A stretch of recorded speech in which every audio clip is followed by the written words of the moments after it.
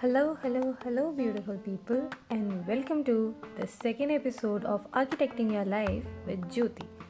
So, in the previous episode, we started talking about taking the 100% responsibility of everything which is happening around you and into your life. Now, the question arises that why we have to understand or digest this thing that we are the only responsible people, and how it is possible that for everything which is happening around us or which is happening into our life, we are the only responsible people. So yes, you might think that it's not possible, and of course you might think that, oh my god, I have been through so much, and why would I do all these miseries? Why would I do all these stupid bad things to me and to myself? Yes, my dear, it was you. It's hard to accept right now, but slowly and gradually, as we'll think about this more, you will understand that it was you only. So let's actually take some of the examples.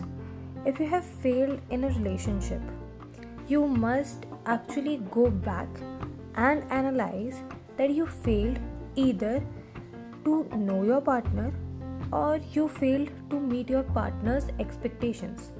It was you always.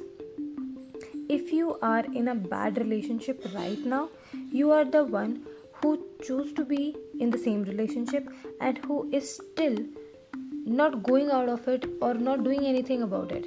And if you'll ask me that what can we do, you can always actually speak for yourself, or if it is not working, you can always leave. And if you are having that fear of, okay, if I leave or if I'll speak, I'll have to face these circumstances, then yes, of course, because of your fear, you are containing yourself and you are actually pushing yourself into more miseries.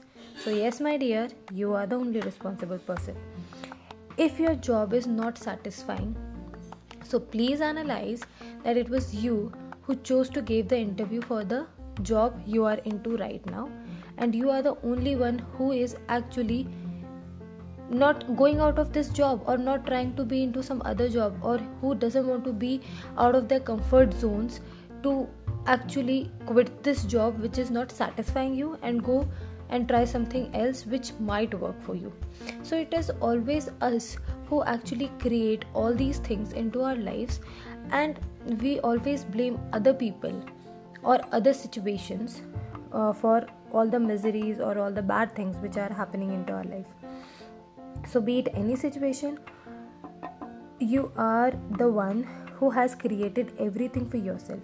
And when you understand this, you have the power to change your miseries into miracles. Yes, you heard it very true. Also, once you stop blaming anything or anybody for your situations, don't you think that you will be at peace and harmony? How? Let's discuss that into the next episode. So till then, please take care. Much love. Alvida. Bye.